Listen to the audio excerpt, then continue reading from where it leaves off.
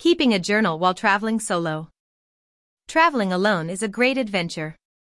The only thing missing is someone to share it with when it is happening, and to relive it with later. By keeping a journal, you will be able to recall all the details yourself later on, and share those details with others if you so desire. Follow these tips to ensure that your best experiences are remembered forever. Write daily notes and don't wait long to complete it. When we are experiencing amazing moments, we always feel like we will never forget them. Unfortunately, we are human and forgetting is something we all do. Whether you are writing a blog, journal, or both, try to do it on a daily basis. Make it a part of each evening to sit down and write about the events of the day. If you don't have time to fully complete it every day, at least jot down detailed enough notes to help you remember specifics later. Be descriptive.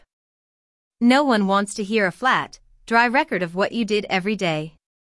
In order to make it more palatable to the reader, or to yourself at a later date, think along the lines of diary rather than schedule.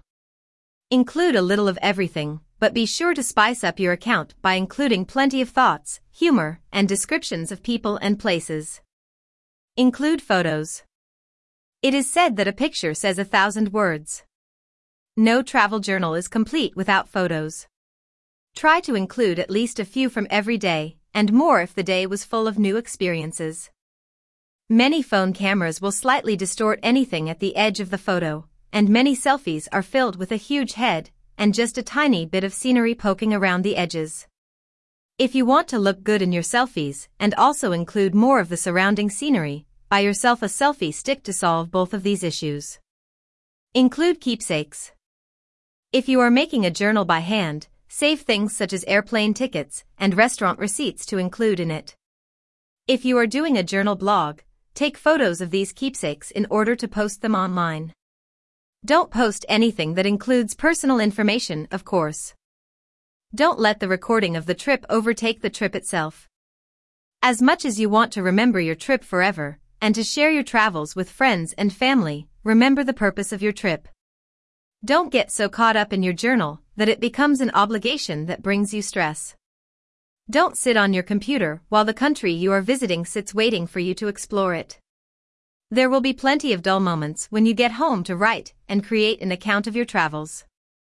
Solo travel is the adventure of a lifetime, and one you will want to remember forever. Keep a record of it through journaling in a timely and exciting manner. Your friends and families will also relish this chance to get a taste of what you experienced while traveling alone. Enjoy your travels, and then record it so the experience can continue to bring joy to you and others always. Learn more about journaling at lovingessentialoils.com, plus you can get free journaling resources and guides while you are there.